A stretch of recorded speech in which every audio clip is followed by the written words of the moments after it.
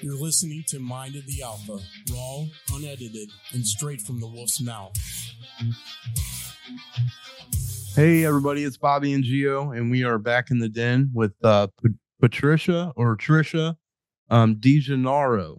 I got that right, didn't I, Trisha? Got it right. Awesome. Okay. Well Sometimes I hack them, you know what I mean? So Patricia is a senior fellow and project lead for the Balkans Next Resource Initiative, and she's been on various media outlets like CNN. I think you've been on NPR and several other sources. Is that correct? That's correct. Okay.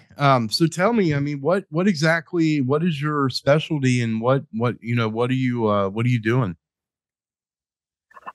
Wow, that's a long story. Well, over we've all heard this thing. I'll just say that my interest has always been U.S. foreign policy, and I've focused most of my career on that from day one, whether it be diplomatic, working for the U.S. Agency for International Development, or right now, and for the past, almost 15 plus years, I've been consulting and advising on military affairs. But we all heard this little thing called 9/11 that happened in New York City, where I lived and resided at the time. And after that, I think the need for experts in different regions exponentially increased.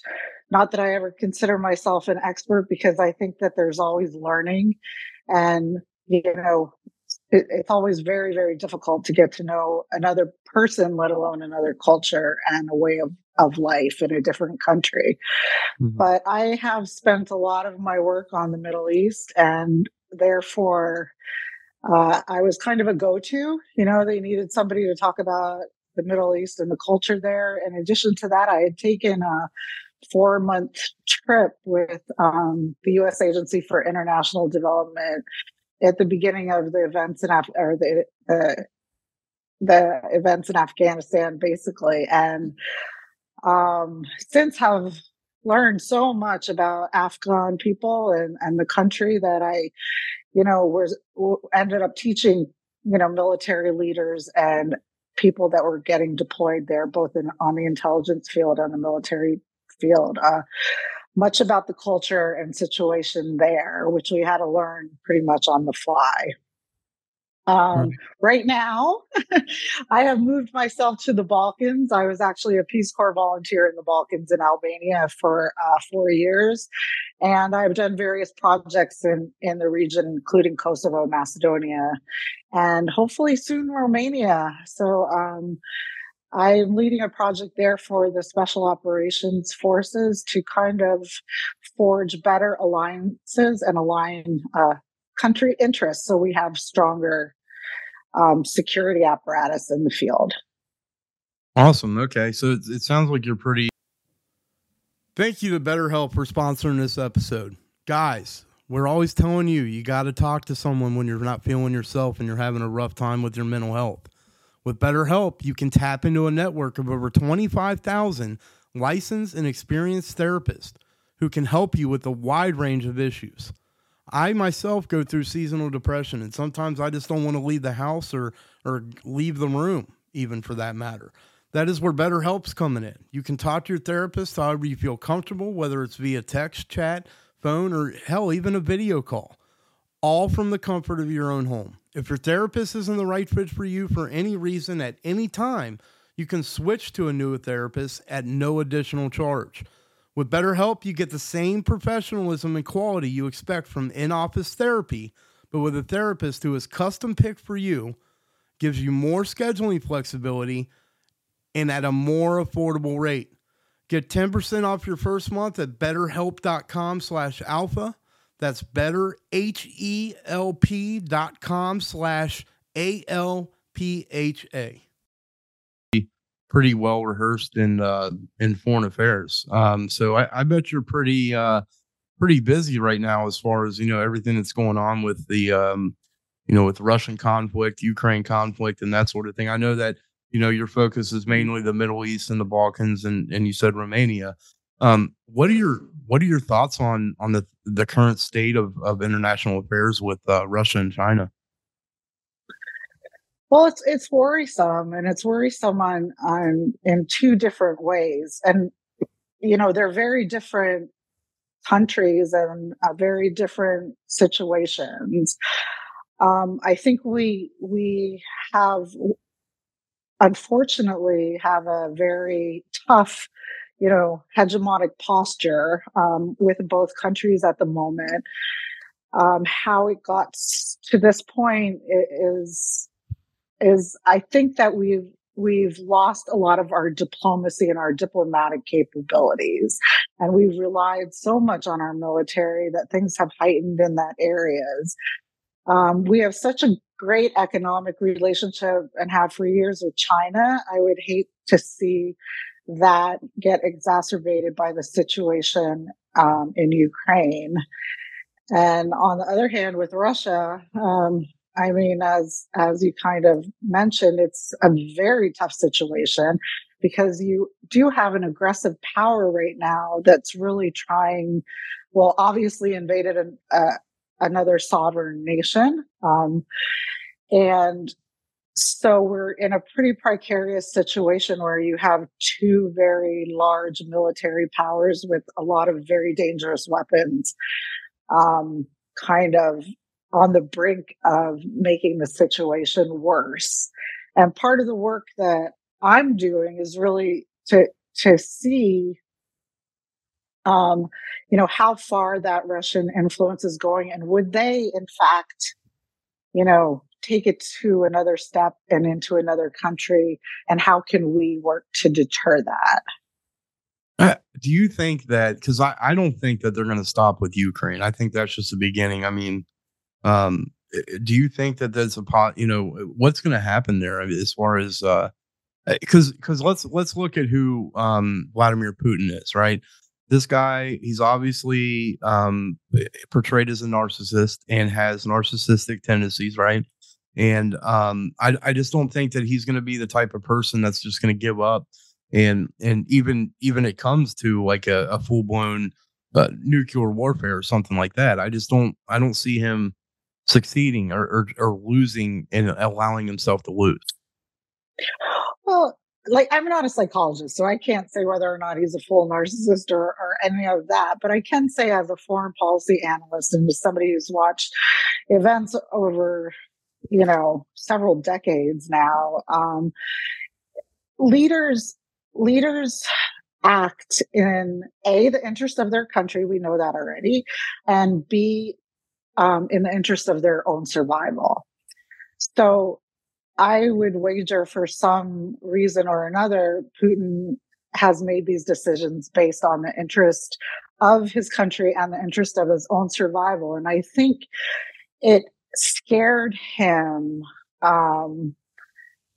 to a great extent that NATO was expanding closer to his borders. Now, whether or not this was the right move, in my from as an analyst perspective, I would never have advised him to invade countries like this, or parts of Ukraine like this. But again, I think what's happened here is that we've lost a lot of our diplomatic capabilities, where we could have engaged in different ways and on different levels to have a different type of outcome. I'm not sure Putin will go any farther. I think it's going to depend a lot on the global alliance that we have right now with Europe. And it's also going to depend on comprehensive international pressure that continues to be put on the country. But we're seeing a lot of competitive moves from a lot of powers globally, and including Ukraine. So it's trying to get back, let Putin save a little face, and then stop the conflict before, as you mentioned, it might go farther. But do you feel like he's capable of doing that? Because he doesn't seem. I mean, from what I've seen in interviews I've seen with like CIA analysts and various other psychologists that work for the government, he doesn't seem like the type of guy that's going to be like, hey, I'm going to save face. He's just going to go what it do, he's a lack of better words. He's going to go balls to the wall and try to do what he's got to do. And that's the scary part.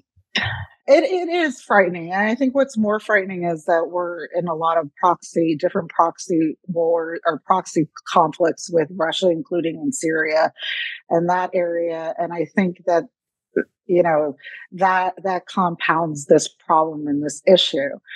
I don't think any leader is for global annihilation. I mean, people usually want to survive. And when they're smart enough to know if they really get in a nuclear type of conflict, it's going to be pretty nasty.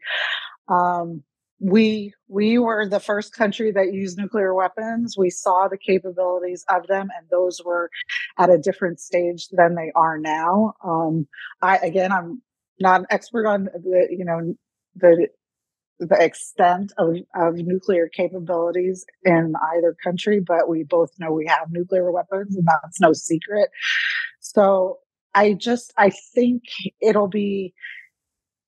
I think that people do want to survive first before they make decisions to go through an all-out war. And we saw this during, the Cuban Missile Crisis, when both Russia and the U.S. leaders at that time came to very closely, getting in a nuclear war. And I think we have things in place that can help us really find other ways that will prevent that from happening.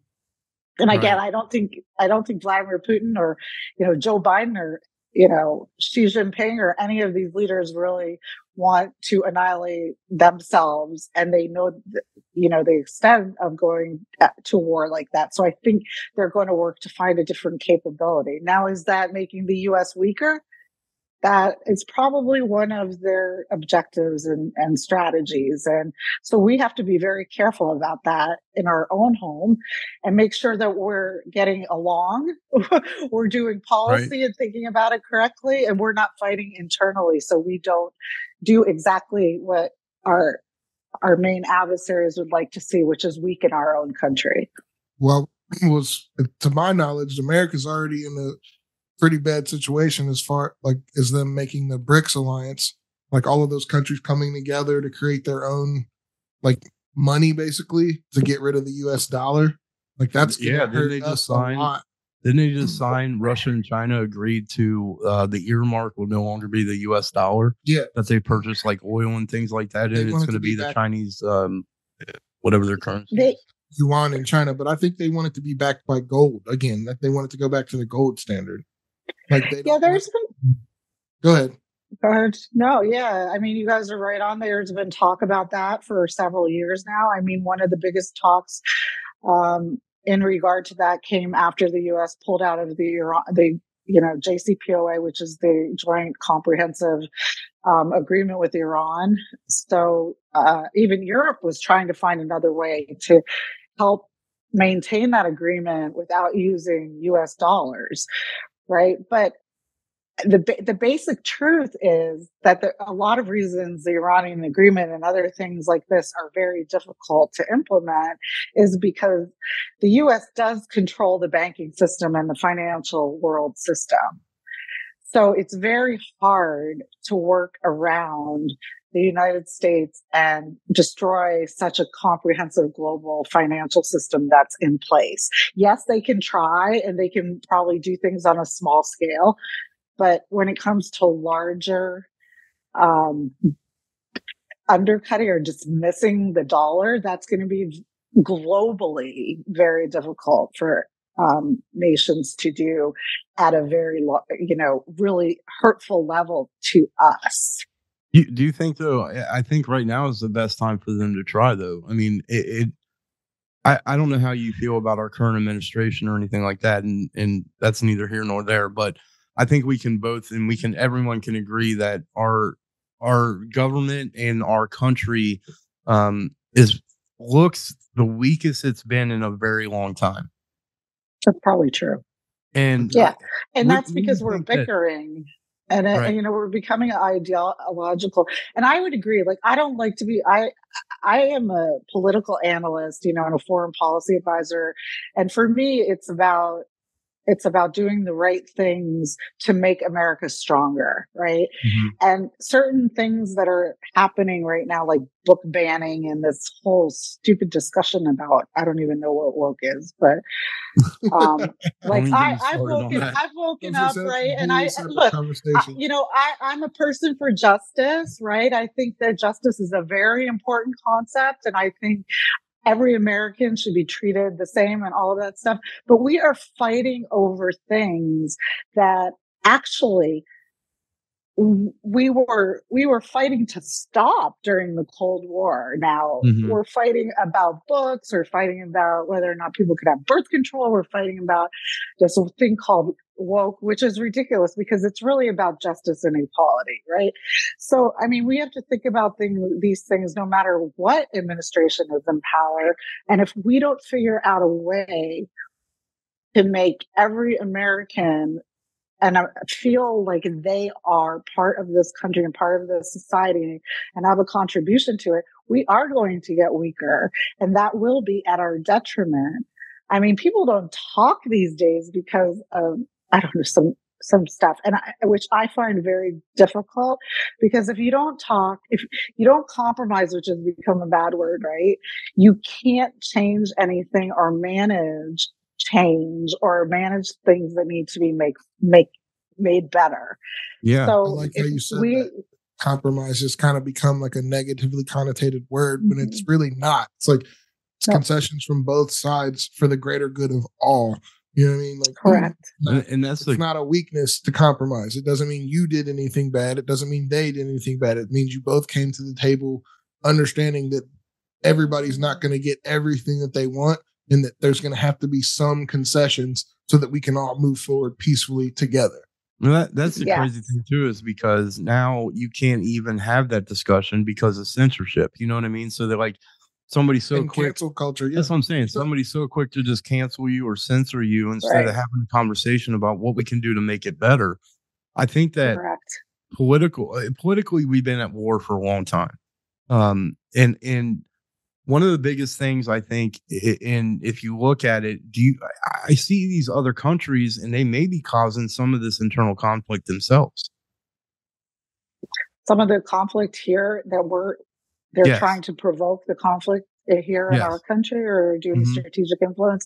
Yeah. I mean, I think that they are absolutely, because the more that it's like, it's the old adage, right, about divide and conquer. Right. So if you divide people, you find the fissures between them, and you're able to poke at those to make people more emotional. Right. And so as soon as people become more emotional, the divisiveness blooms, right? The fire starts, because all of a sudden all of my beliefs are challenged, or all of it. But, and we have to learn, or we have to think more about saying, okay, whoa, this is not about me. This is about a situation within the context of society, culture, and a country. And I mean, if we as Americans want to become weaker, right, we can continue to be bickering and fighting about ideological issues that should mostly be personal, or thought of as making society and civic duty. Your civic duty is to make the world and your communities better. It's not to keep people down. And so if we start talking about these concepts differently, hopefully people will start realizing that it's the whole that needs to be together. Because if you divide, Russia, China, whoever, Iran, North Korea, they have all of this ammunition to make us bicker. And, there are fights on streets here in Tampa sometimes just about stupid stuff, Right. Yeah. License plates, free countries, free states. I'm like, this is America, right? Isn't it all supposed to be free? Isn't that what we've been fighting for, the Cold War, for all those years? Right. This doesn't make sense to me. And to be honest with you, I mean, if you look at this whole the whole idea with them banning TikTok, are you familiar with the app, the social media app TikTok? Yeah, I try to stay off social media, but yeah, Right. other than like Twitter, but it's hard for me, anyway. Yeah, but I mean, it's hard for us too, because I mean, obviously, we got to be able to put our content out somewhere. You know what I mean? Right. But so the thing with TikTok right now is obviously it's a Chinese-owned company, and obviously we have some conflict with China, right? And there are some conflicts of interest there where they're collecting information on American citizens and control. And I think the premise behind it is they think that they're controlling what Americans see. Now, I have what I'm seeing though is that I believe that TikTok, one of the reasons why our country and our government is trying to get rid of it is a couple reasons. Number one, the social media giants here, Mark Zuckerberg, Facebook, Twitter. I don't even know about Twitter, but Facebook, Instagram are lobbying the government to shut it down because they're losing massive amounts of money to TikTok. But then also, if you look at TikTok, there's a lot of independent news on TikTok. And I think it's huge. You can't censor independent news anymore because I don't care who you are. You can see that Fox News, CNN, all these major media outlets, they are corporately owned. They are controlled by, various different pharmaceutical companies or, their ad sponsors, that sort of thing. So it's scary to me that they can even try to get rid of something that seems to be one of the only resources for independent news these days. It's like we were talking about censorship. It's like they're trying to censor information now. Like literally like just trying to cancel outlets that are giving people real, true information.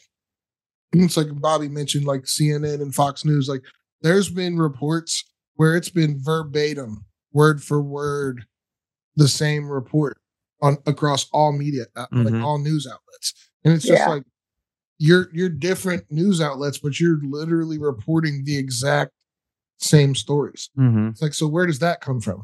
It's like, how do we know we're getting real news when it's all the same thing? You got the same exact person writing the same news stories for every news outlet. Well, I think one of the biggest issues in that case, Gio, is that we allow. Okay, so like if you look at, I think it's 75% of paid ads on television are from pharmaceutical companies. And we're one of two countries that still allow advertisement of medicines and things like that on our TV, or whatever communication system. So these companies are telling them, hey, if you don't follow our agenda, we're going to pull our sponsorship and your ad, your ad dollars, and you're going to sink. Like, but you're not. That's just going to make people stop buying your medicine. They will sink because if CNN, for instance, they've lost. I want to say they've lost like 33% of their viewership since Donald Trump left office, and the reason being is because that's all they talked about before was Donald Trump, right? But so if they lose that viewership and then they lose the ad dollars, they're going to lose their business. Yeah, but they're losing viewership also because people are starting to get wind that it's not necessarily always real news. Right. So what? Well, it's like, it's unfortunate, right? This goes back to what we were talking about a bit earlier, right? What's happened in this country progressively. It didn't start yesterday. It started probably before we were born, which I'm pretty old, so I don't know. But you're probably not much older than I am. It is the power of the dollar, and it's something that in Eastern Europe and in the Soviet Union, when it existed, all of this content was controlled by someone, right? In their case, it was controlled by the central the central government in Russia, basically, right? So here we have our content controlled by corporations. And I think what you're saying about medicine is extremely important, right? Because we want a healthy society so they can think, so they can do things. And if we have people that are on medication all the time because they saw some advertisement on television. I think we're doing a disservice to raising healthy, contributing individuals that need to. I mean, it's like that reset button with what was the reset Staples. button? No, Yeah, it was the easy Staples, right? button. Everybody wants a reset button, right? They want, they want their cholesterol fixed, they want their high blood pressure fixed, they want this fixed, they want that fixed. But the reality is that that's not going to work unless you start to help yourself get healthy. And the same thing holds true for your brain, right? If you sit and watch somebody telling you things that you like to hear all day long, or that are trying to control your mind, you're going to start believing it, and then you're not going to see anything else. So my response always for news is, okay, I heard the story, now let me go do my homework. Thank you. It's not Thank you. And you know what, Patricia, we were just talking about this while we were waiting to start. We were talking about how, because Gio made a comment that the American people are stupid when it comes to news and things like that. And I was like, I don't think they're stupid. I think they're ignorant. No. And the problem is that I think you're they right. see a headline, okay, and they're so busy with their current life, their everyday mundane life. They're busy with their families. They're busy cooking dinner, working on their job, or whatever it is. Mm-hmm. They're too busy to take time and actually read what that headline means in the story. Like, that's why that's why Facebook, like, for instance, when you click on an ad, if they have an article up now and you hit share before you read it, they'll be like, are you sure you want to share this before you read it? You know what I mean? Like, it's because the majority of people are sharing information and they're not even researching or reading about it. It's like you can't just take everything at face value anymore. It's like you have to do your due diligence. Like, you read the headline and then you need to read the article, and then you need to like kind of dive into the internet a little bit and research it a little bit more, so you know what is being said to you and how valid that information actually is. Because it's like, and understand the context of the headline. Everybody's got an agenda as to why they're trying to get that information to you one way or the other. So it's like you hear something bad about this person A, but is this information completely valid, or is it just being said about person A because person B wants people to think a certain way about person A? You know what I mean? Like, yeah, you got to make. Yeah, you have to dig, and you have to. One of my big pet peeves is that, and you can pick your politicians or not, but one of my big pet peeves is like, why are you not reading? Get a book, get some books, read some books. This is, and for me, like, banning books, this scares me, because I'm like, this is now you're telling me a country that, go to the library, get some books, a country who has always advocated for freedom of knowledge and the ability to have these books and be able to think for yourself a little bit.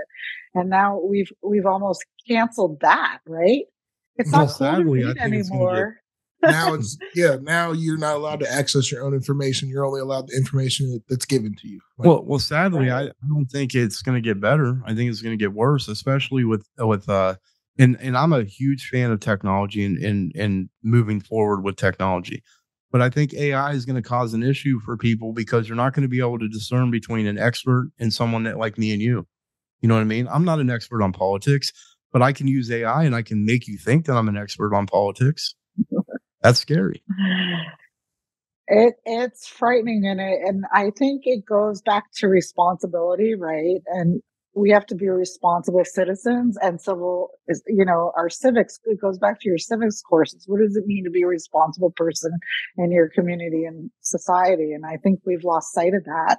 It's kind of, it's always been a plus to be an individual in America, but it's come to a point where it's all about me now. And I'll put that in quotes, it's all about me. Well, no, you know what? It's not all about you, because if I don't take care of my house, your house, gets devalued. If I don't take care of myself, your health can get devalued. If I, so, and people just aren't looking at things at a greater whole. It's all about, well, it's not my backyard. I can have what I want, and, it's not my problem. And, global warming is your problem. The war in Ukraine is your problem when wheat is not getting on your table or bread prices are going up, right? And I don't think putting those connections together stops happening if you put yourself in social media is supposed to be a way to get people together and make sure they can keep track of people, share fun things. It has to become like this jealousy thing and putting people in a bubble of what they want to hear. And if we're going to do that all the time, we're not going to be able to put these pieces of the puzzle together. So when the AI comes on, it doesn't have to be that scary if you understand the dynamics of how it's being used or how it could be used or how, you can intellectually think beyond like, oh my God, I'm so scared. No, because AI can do good things for us, right? It can allow us to conceptually, the concept of AI is a good thing. The concept is. But with the current state of the way it's actually going to be used for initially, like it's just got too much negative implication of what it can. Well, I always say the concept of a nuclear bomb seems to be a good idea too. Right. And we're sitting on those, so I don't know. Completely regrets building it. 100%. So now I become death, destroyer of worlds. Like, no, like, like I don't know. I just said this, like, but the nuclear bomb, it's like, of all the things that nuclear technology and just the energy that can create could be used for, it's like, why build a bomb? Right. Well, isn't nuclear power cleaner than coal? I mean, from what I understand, it's cleaner. Why don't we not have? It is. What's that? It is, but why do we not have more of that? Why are we not putting our infrastructure into nuclear power? Why are they still doing coal? It is bombs. That's what I'm saying. It's crazy. It's crazy. This goes back to understanding how to engage and work with other people, right? So, we talked about in my mind, I'm more scared of our Congress right now because they are supposed to be managing federally, a better future for us. And they're bickering about stuff that is just, is not it's first of all, a lot of it's none of their business. And first of all, a lot of it is just things that they're wasting their time on when, yes, they should be not listening to oil lobbies. They should be doing more research into is nuclear power safer and what's that going to do for a better future? And how is that going to allow us to not be, dependent on someone or another, but they, it's all become again this me culture. How much money can I make? How much lobbying money can I get? Lobbying should be illegal. Period. they should do away with lobbying. I think that's corruption, right? Exactly. It's the foundation of corruption. And right. The fact that our Congress, they don't have term limits. I think that's a problem. Mm-hmm. And then you also have and a lot of our congressmen and women are 70, 80, 60, 70, 80 years old. That grew up in different times. That grew up in exactly. Yeah. They're not really open to new and improved ideas. They want the same old mundane bullshit. It's like they want to keep running it the way that it worked back then. But it's like the way that it worked back then, the world was in a different state. Like now, everything's different. You have to adapt with the times. Like exactly. Do you think that what are your thoughts on our current administration?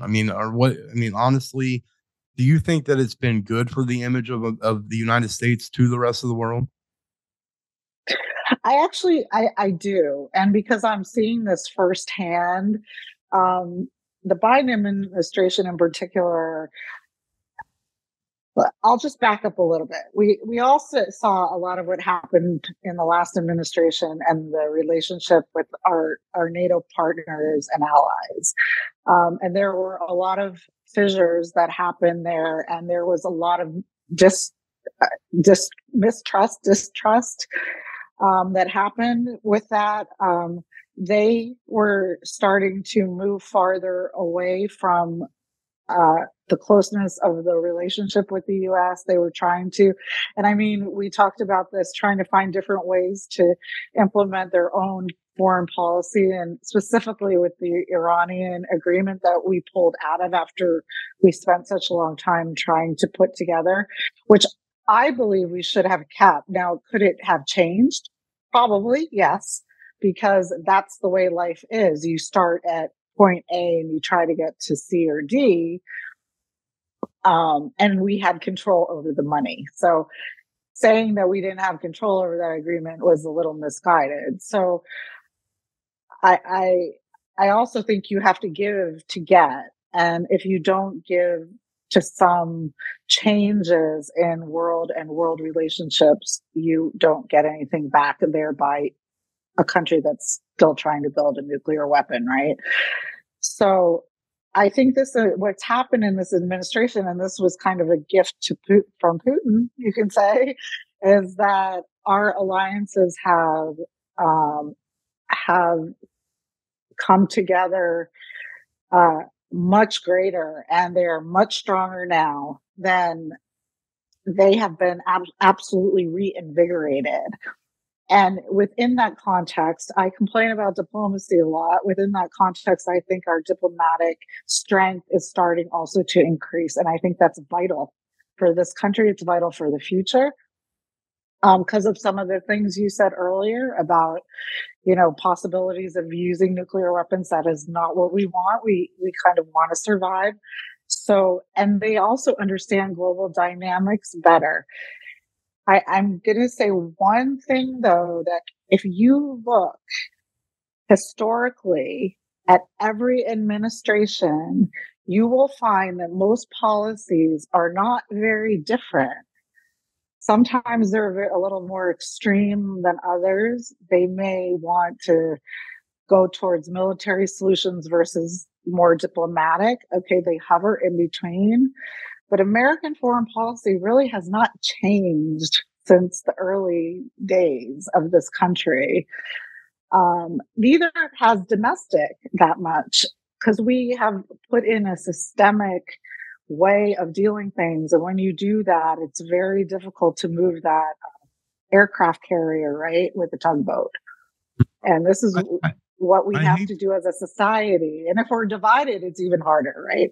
Right. I hate the fact, though, that different administrations, what they should be doing is building upon each other, right? So if you have like Biden's in office for 4 years, he puts policies in place, but then there's obviously loopholes that Congress can find out, or whoever it is, they can figure out. So what you're supposed to do is you're supposed to put a policy in place that stops that loophole from happening, right? So the next administration. But they're so busy arguing. They're so busy clashing with each other. It's crazy. Like, should they? I just don't. Should we even still have a two-party system? Probably not. We should probably change to a parliamentarian system and done it a long time ago. But changing that is going to be, that has to, there's a whole constitutional process for that to have to happen. And, when people get power, they don't want to lose it. So you're asking so many politicians that have been in office for 70 years. And Nancy Pelosi. But what's crazy to me too is like, you think about how do you get away from that though? Like, how do you get away? How do you change it? Well, the way things have always changed is by people, right? So I think two things are happening in the United States, and one is complacency, which has been a problem, I think, for a very long time. I got interested in politics, and I couldn't imagine why no one was interested in politics. People used to say to me, what do you want to do that for? Like, why are you interested in that? And I'm like, because this affects your everyday life. Don't you understand that? And I mean, I think most people do understand that, but they don't understand. Sometimes they don't understand exactly how the government works. and they don't understand the power that they can have to help change that. But do So you that's think one that's thing. because? Do you think that though that's because the American people have lost trust in the government, and so they may like my thoughts are and what I always thought with voting and that sort of thing is like that I actually had a voice. You know what I mean? And I can actually You make do. change by who I vote for. But why do we have an electoral college? You know what I mean? Because if Right. Donald Trump can win the presidency, and everybody that knows me knows I'm a Donald Trump fan. Okay, so but if Bless your Donald heart. Trump, right, but and I'll explain a little bit more about that. So I voted for Donald Trump because he was not a politician, and that's why, because I thought we needed a huge change. Now I saw I know what you're thinking. He is a politician behind the scenes, right? But he wasn't a stand-up politician. So I was like, maybe we need a change to get someone different. Will I vote for Donald Trump again? No, because I don't think he's good for our country. But what I think is that when you have someone like Donald Trump that wins the presidency, even though he didn't win the popular vote, do you really have a say-so? Does the American people really have a say-so? And I think that a lot of people, they lost trust in that process. And the reason they lost trust in that process is because of things like that. Do you see what I'm saying? Like, dude, but that's just with the president. And at the end of the day, the president just signs the laws. but if you think about the president, lower levels of government, like your representatives, your senators, right. But if you think about people who actually make the laws, who actually like, you know what I'm saying, get shit done. But people don't know that, because people look at the United States president and they're like, that's the most powerful person in the entire world. But he doesn't make the laws. Patricia, you just said it a few minutes ago. They don't understand how government works, and they don't understand it. We're talking about everyday people that don't understand politics. They don't understand how the government works. So they don't understand the president probably doesn't have as much power as you really think he does. But if they're looking at that like, hey, this is the most powerful position in the entire world, and I can't control it with my vote, then what's the point? Well, that's the way the founders made it, right? They made this pillar of power. And I think what's happened over the years, because of corruption, right? One party is continuing trying to vie for power.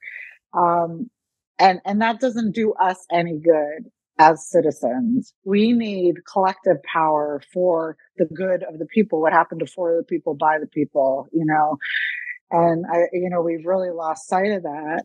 But your vote matters most on local and state levels. So you should always vote on local and state levels, because that's where you're able to make the biggest difference. On a federal level, your vote also matters to get the electoral college members to have the majority in the electoral college. Now, I agree with you. In my humble opinion, I think it's time for a change in the electoral college, because the reason it was put into place no longer exists. So it was put into place because the majority of populations lived on the East and West Coast, and so the people, in the, as we say, the middle states, right, were not represented properly because they had lower populations. Now this is no longer true. That all goes back to we're not changing with the times. We're living in times that, like you said earlier, Gio. Like I don't know if you follow Joe Rogan, but he does his stand-up comedy routine, and in one of his things is do you think that Thomas Jefferson, if we brought him back today, would be like, you dumbasses, you haven't changed anything? Yeah. I don't want to ruin his joke, but he says, I signed this with a feather pen and by fucking fire. You know what I mean? So it's crazy. We got to change. They have to. Yes. We have to change with the know. I agree. I think, the Constitution was written a long time ago, and we need really thoughtful people to think about, leading it to today and what we need today. And, it's 200 plus years old, for God's sakes, come on. It's the same thing. It's like, well, people 20 years ago, we were smoking in hospitals. We don't do that anymore. We changed Exactly. that, right? So, I mean, you used to get in a tube. You used to get in a tube and fly. And I smoke cigarettes, but I'm conscientious typically around people, not Geo so much because we're in here, but you used to get in a tube and be able to smoke in that tube with people that didn't smoke in an airplane. You know what I mean? Is that, do you really think that makes sense? You see what I'm saying? So like they changed the law, so they got to change this shit. It's like the foundation is what you want to keep, but it's like all of the, I don't want to say little things, but like all of the things that can be tweaked to fit the times should be. You know what I mean? It's like you shouldn't live by a law that was written hundreds of years ago. Like that's ridiculous. Right. Well, and I think a lot of these little things that have been the same issues over the years, which again, I'll go back to nobody's business. We can talk about abortion. This idea of banning books, this to me is a little like, can you guys all look over here? Yeah. Wow. I'm not really familiar with all that. So I don't, kind of refresh me on this. What is going on with the banning of the books? Because I haven't seen, I guess I just missed it because I haven't seen a whole lot of this. Well, Ron DeSantis put legislation through here in Florida where he has prohibited certain teachings about the history of America, and it's mostly is in reference to race, to talking about the history of slavery, the history of injustice, not only to indigenous people, but also to African Americans. So he's saying he's banning books so they can't talk about it? Why would you not want that talk? Like what's the agenda behind that? Because how could that make anything? Because his legislation, and this is, you can look it up, the legislation specifically says that this could make people uncomfortable or guilty. Make you uncomfortable. For the past, correct. That's why it should be talked about. It should make you uncomfortable. Yeah, because if we forget about it, it's gonna happen again. It should make you uncomfortable every time you hear about racism or oppression. Absolutely. Of kind like that. I'm rethinking my vote because Ron DeSantis was gonna get it if he became the GOP nominee for me. There's a reason you feel uncomfortable when you feel he's banned classes on African American history in some universities and change boards. So it's just, to me, it's, people are teaching African American history. I was going to say, there were some schools, some high schools where they canceled in February, they canceled some Black History Month activities based off this legislation. Correct. Yeah. Correct. Let me ask you this. So do you think that maybe he's going, okay, so obviously he's going too far, right? I think we can all agree that. Oh, absolutely. You should, that needs to be taught, right? Do you think that what is his policy? What is the reason behind him doing this? That's what I said. What's the agenda behind that? Yeah, that's what I mean. What does he state that it just because it's offensive? Well, that's what it states in the legislation that they passed through here in Florida. Yes, it makes people uncomfortable and it makes them feel responsible. And I think we're all in some way, shape, or form uncomfortable and responsible. That'd be the same thing as if we stopped teaching about the Nazis and the Jewish people. Correct. That's alive today is responsible for what happened back then, but everyone alive today is responsible for the racism that still happens in this country today. The systemic, correct. And we're also responsible for not allowing it to happen again. Correct. But it's still happening. Like it's no, I mean, I'm talking about on a slavery level. It's happening per se, but racism still happens every day. Right. In all it's facets. Systemic. Like it's. So how do you get rid of that though? Like, okay, so if you want education. It is, but how do you get rid of racism? I don't think race, and we've talked about this so many times over the past year that we've been doing this podcast. I don't think we're ever going to get rid of racism. And that's sad to say, and I hate that. You're my brother, you know what I mean? You're obviously a black guy. I know you're not racist, but it's like. But you see what I'm saying? So, I don't see it ever going to be something where there's not racist people. And that's where stupidity comes into play. But see, it's not about getting rid of the racist people. It's just getting everyone else to understand that their views are wrong. Just to not. Well, it has to, we really have to make it the exception to the rule. And it's actually the other way around, right? So it's unfortunately been systemic since the emancipation. Well, before that, obviously, because, you go and take people from their backyard and ship them halfway across the Atlantic and then make them go to work for nothing. But I think it's systemic in neighborhoods. It's systemic in the way that we've organized societies and the way we've continue to be divisive, continue to say, oh, those people over there, But how much do you overstep that? Because if you think about this, like, we want to talk about how it becomes a personal issue of what you're teaching your kids, right? And I think we can all agree that racism starts in the home, right? So, like, if I'm racist, my kids are probably going to end up being racist, right? So, how do you stop? How do you stop? What'd you say, Trisha? Go ahead. I said not necessarily, but I was going to say, in this day and age, I agree with Trisha. Not necessarily that it's not taught. No. That just because someone's racist, that their children will be racist. Because I'm not saying it's every time. You're so much more exposed to people of color, like in different cultures, on an everyday scale versus back then when, like, it was white people, and then everything was segregated. Like, the black people all lived in the black side of the neighborhood and they were away from everybody. Nobody was around. Like, now you go to public school, like Asian kids, black kids, like Indian kids, you know what I'm saying? Chinese kids, everybody's in one building. Like, regardless if your dad's at home always like racist, racist that, but you go to school and you're like, well, Tommy's Chinese and he's cool as fuck. Well, then how does racism keep how does it keep getting passed? Because we look at people differently, right? We look at somebody differently. It's been very white empowerment over history, right? And so we look at people who are different than us as not as capable or not. So we don't look at everyone as equal human beings. And that's where I think it needs to be taught.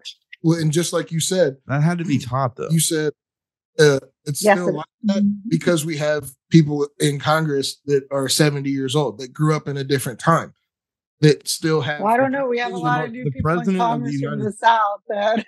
The president of the United States is known for bumping shoulders with KKK members and Grand Wizards. And he's also almost 80 years old. That's what I'm saying. Yeah. But what I'm saying is it's still being taught. Like, it's still being taught. Like, you can still have a kid that if you're 90, I don't know what the statistics are, but I would be willing to say that it's pretty high that if your dad is racist, you're probably got some sort of racism, because someone had to tell you that black guy is not as good as you.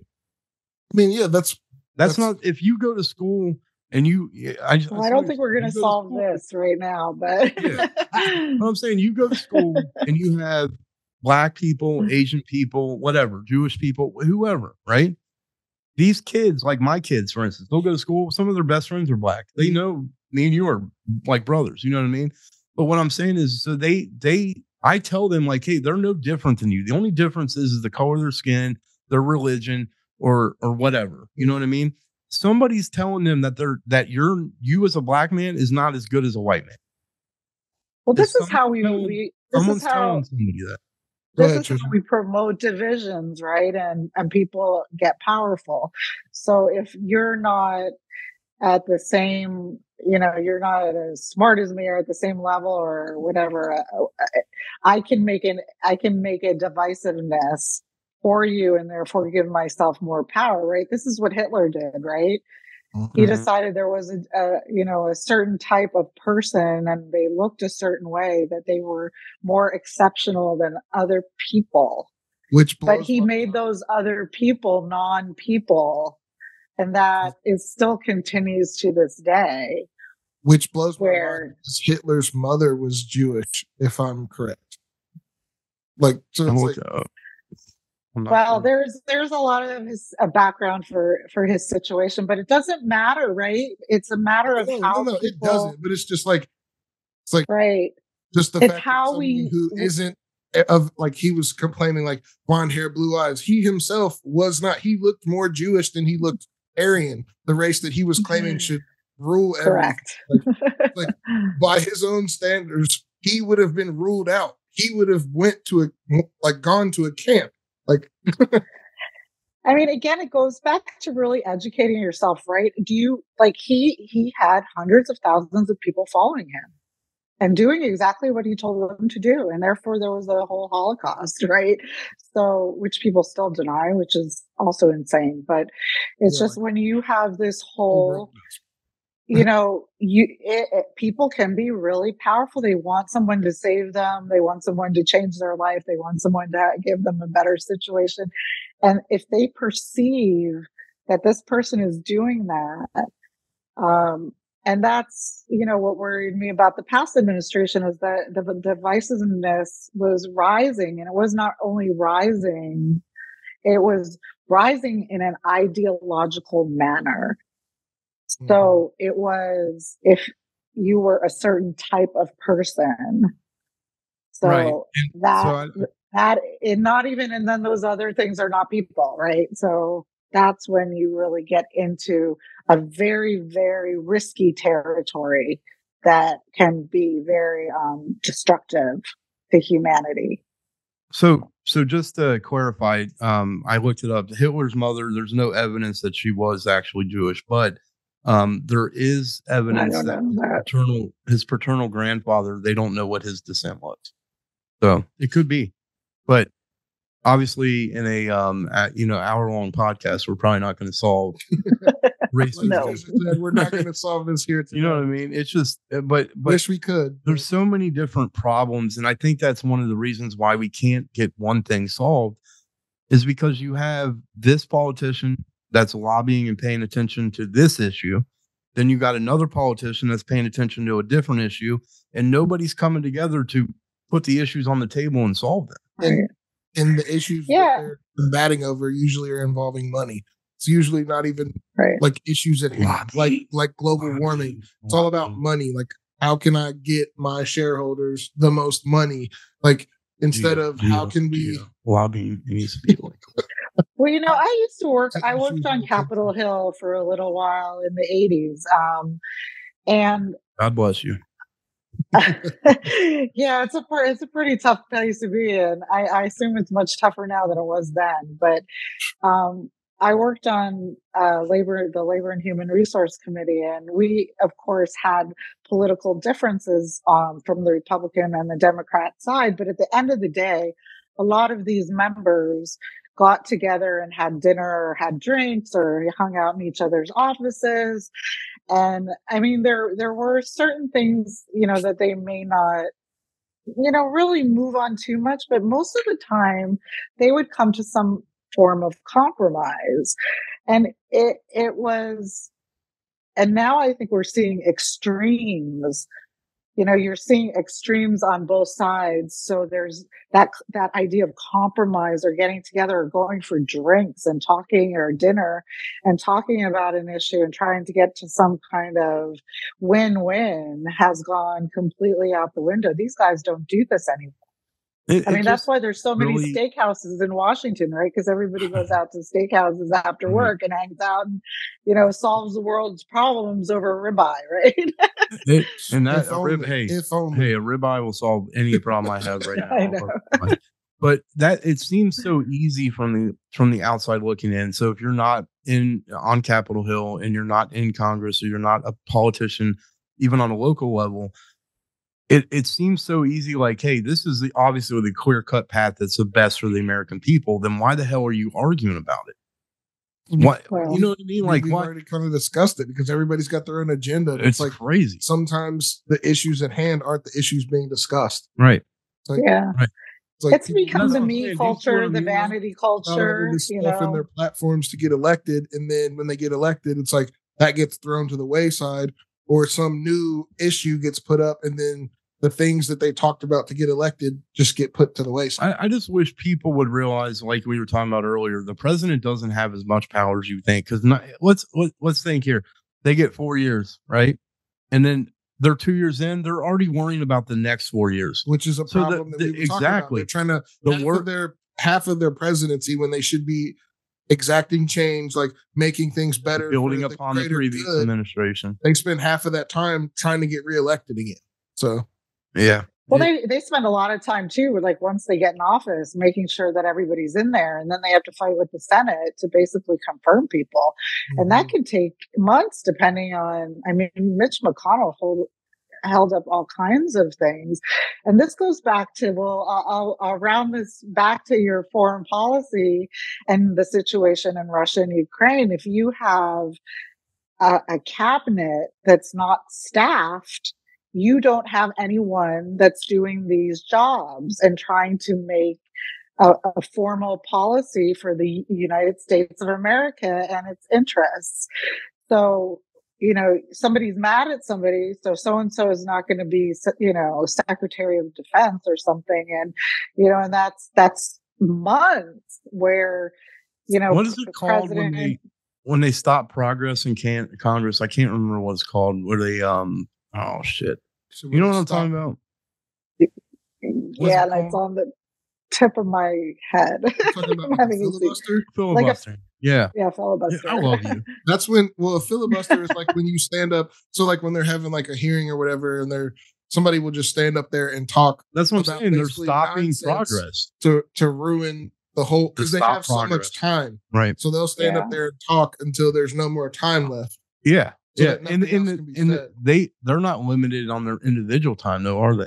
No, I don't think so. Not in that situation. That's what I'm talking. That's what I'm talking about. They were trying to get rid of that, and they just can't agree on anything. It seems so clear to me that is the best way to do it. Limit your time. Give them 10 minutes. Stop filibustering, or whatever it's called. Filibuster. Whatever. I don't care. Stop doing that. You know what I mean? You guys are great. I don't know that we should even have. I would be even venture to say that we are beyond the point of needing an actual sitting president. And say that again. What's the purpose of the president if he doesn't have much power? I mean, he does have power. Not as much as people think. It's not law making, but maybe we're at a point in where it's time to rethink the structure of our Congress our government. Let's see what were you going to say? Well, I think there's that's a very important discussion to be had in a democratic society. But we have to remember we're a democracy, and that means that we have to listen to each other, and that gets messy. And that's why sometimes you have to put your emotions at the door and really get your spidey senses, your critical thinking skills out. So you'll listen to somebody who has totally different viewpoints than you do. But in the end, you're working towards what's best for people. And you need to listen to the other person instead of not letting them talk or preventing them from speaking.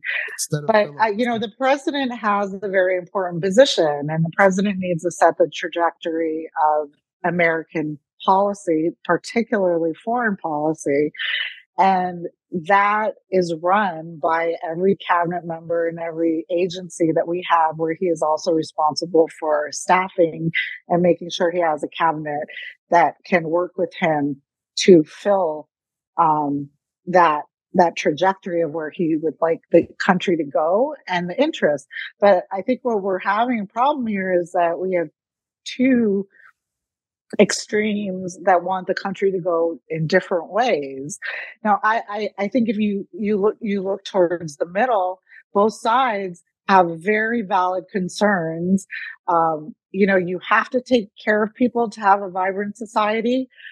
How do you take care of people? This is the discussion that needs to be had. We don't need unhealthy people. We need people to be healthy and part of society. So that means healthcare. So how do we do that for people? We need the U.S. to be powerful in the world. we have a military, but that military had a lot of problems in Afghanistan and Iraq. So what do we need to do to complement that power and close some of those gaps where we had problems?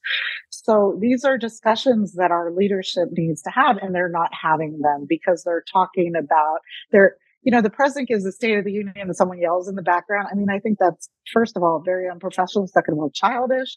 So, I mean, this is not what we need in leadership. We need somebody to say, okay, let me listen.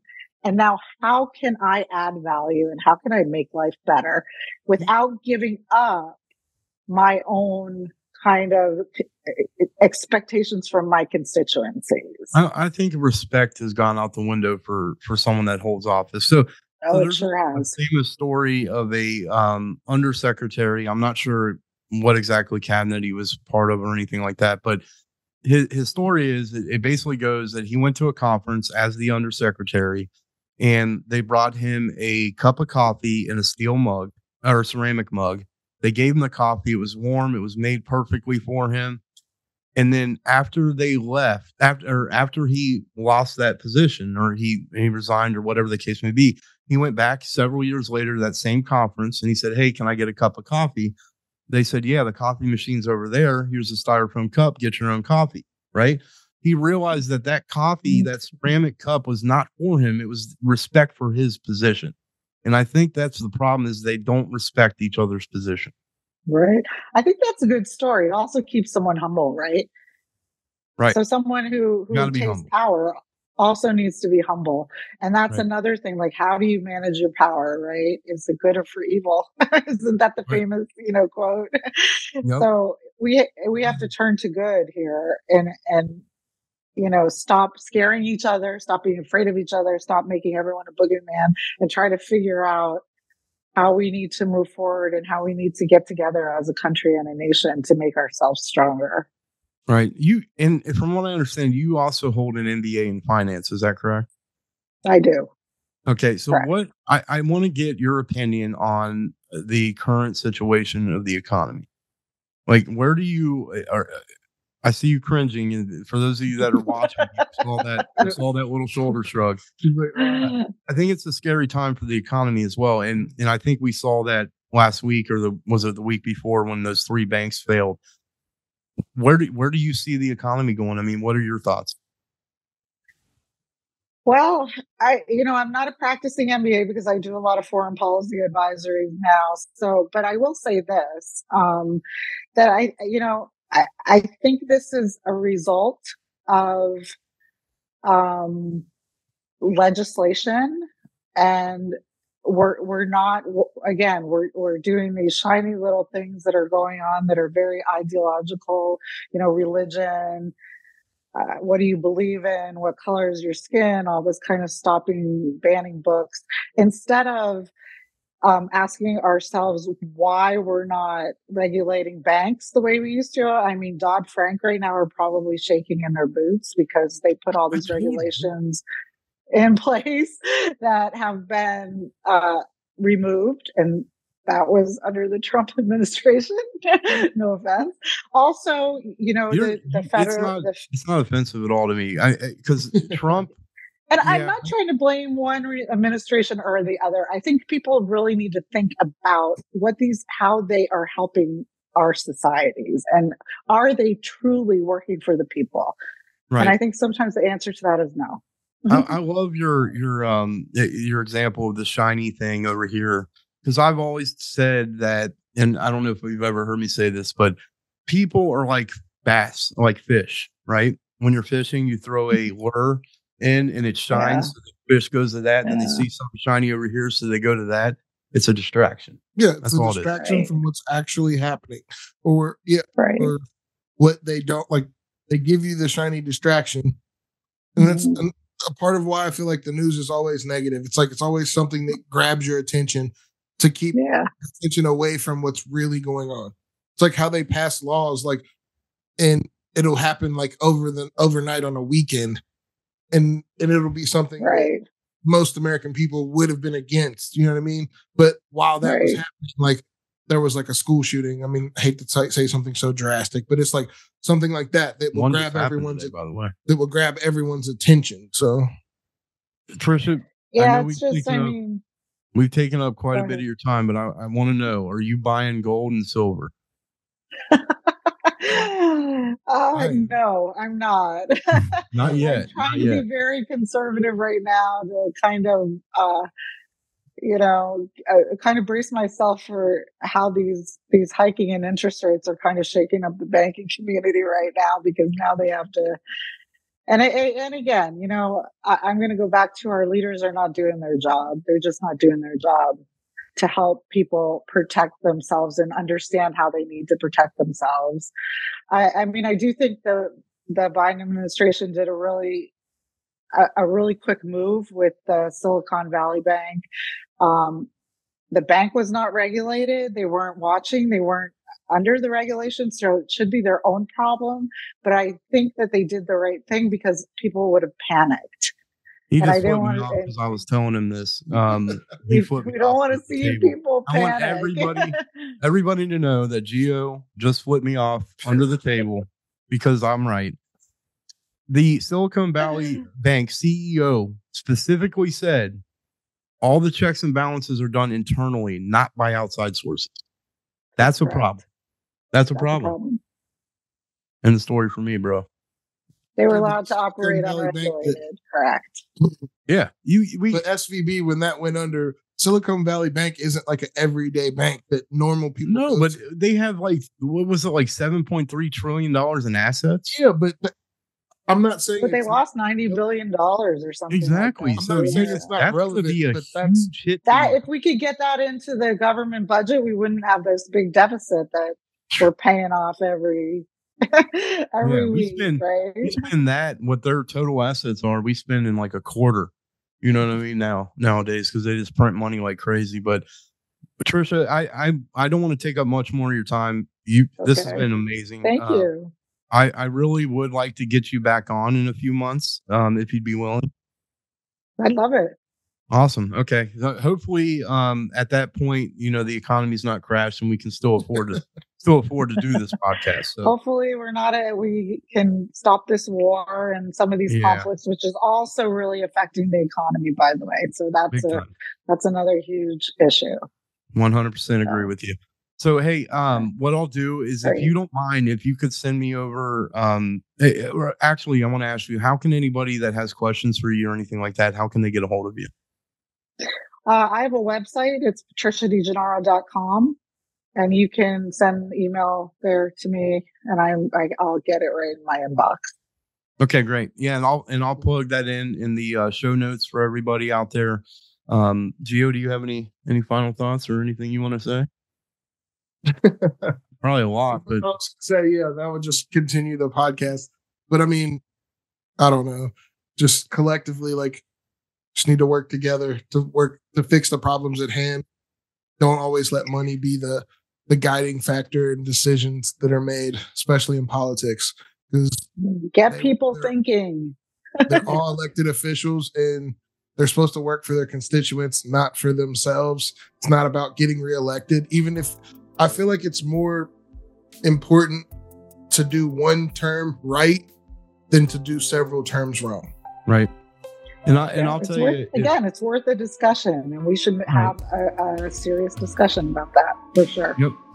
If two fat guys that do a podcast know this stuff, I mean, you guys should know it too. So, but it's been great, Trisha. We definitely appreciate you, and I'll definitely be in touch with getting you back on the show. Okay.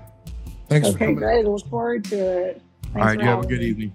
Thank you. You too. All right. Bye-bye.